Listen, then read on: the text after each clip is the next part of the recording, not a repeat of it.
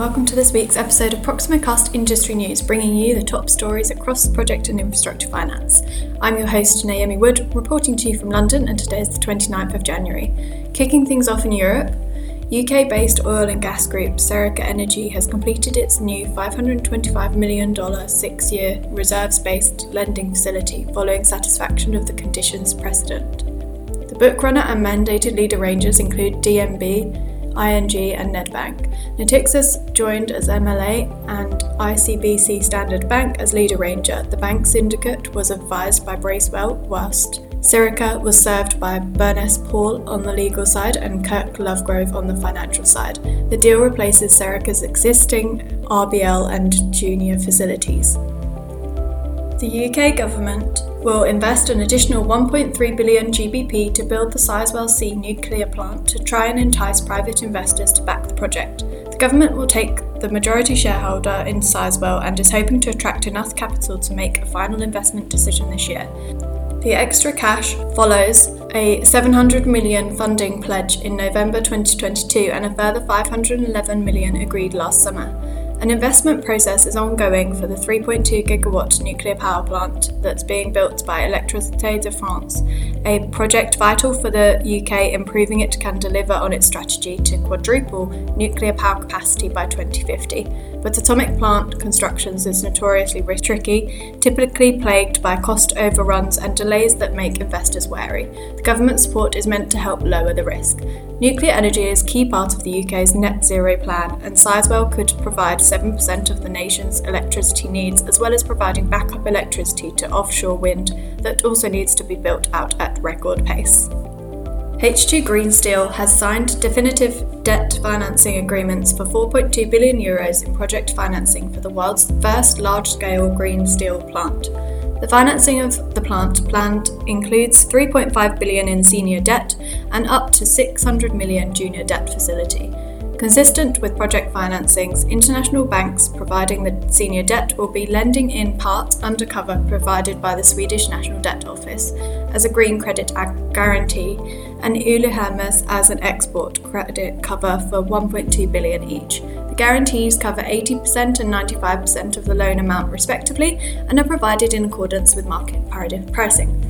H2 Green Steel has also raised close to $300 million more from investors, bringing the equity in the project to a total of $2.1 billion. H2 Green Steel has also signed a $250 million grant agreement under the Innovation Fund through the European Climate, Infrastructure and Environment Executive Agency. Construction of the flagship green steel plant in Boden, Sweden, with integrated green hydrogen and green iron production, is well underway. The supply contracts for hydrogen, iron and steel equipment are in place. A large proportion of the electricity needs have been secured through PPAs, and half of the initial yearly volumes of 2.5 million tonnes of near-zero steel have been sold in binding 5 to 7 year customer agreements. In Papua New Guinea, Mayur Resources has finalised the funding structure for its Orokolo Bay mineral sands project. Mayur has executed a series of legally binding contractual agreements with Indonesia-based PTSEA First Nickel Industry, which will gain a 51% equity stake in the project. Should the development of Orokolo Bay exceed $25 million, PTSFNI will top up the funding and receive priority repayment of that additional amount. Canadian solar subsidiary Recurrent Energy has secured a $500 million preferred equity investment commitment, convertible into common equity from BlackRock. The commitment is made for a fund managed by BlackRock's climate infrastructure business and represents 20% of the outstanding fully diluted shares of Recurrent Energy on an as-converted basis. Canadian Solar will continue to own the remaining shares of Recurrent Energy after the closing of the investment.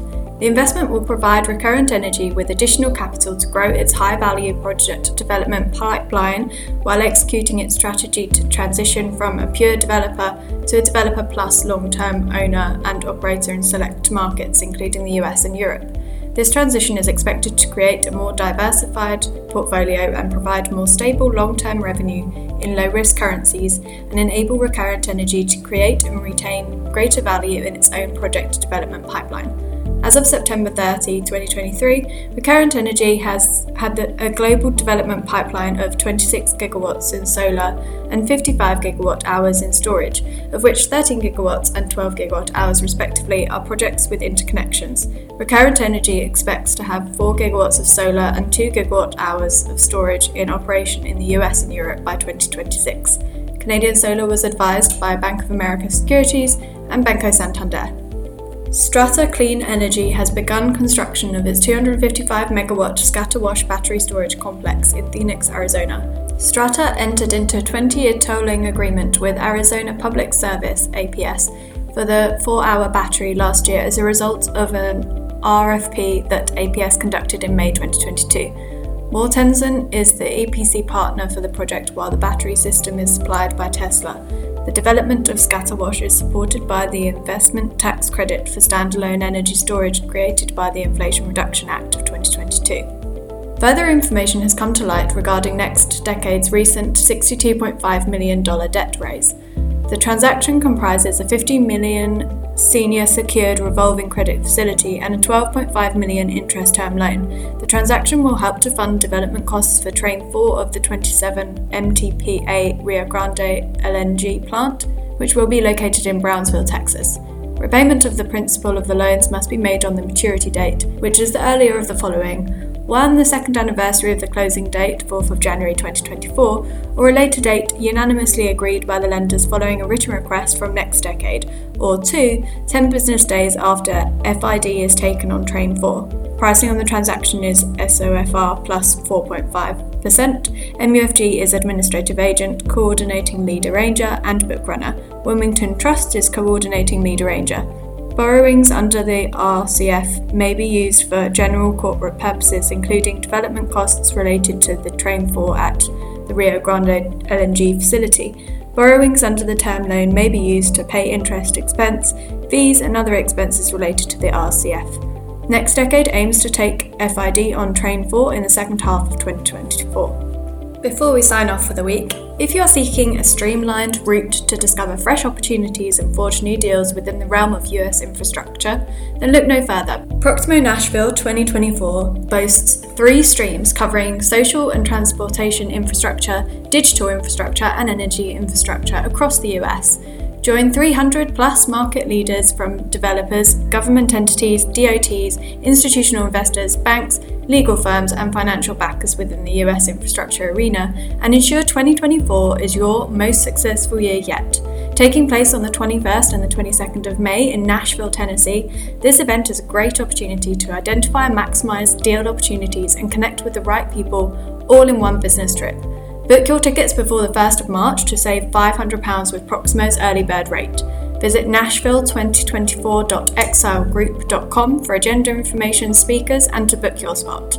That's all for this week. Bye for now.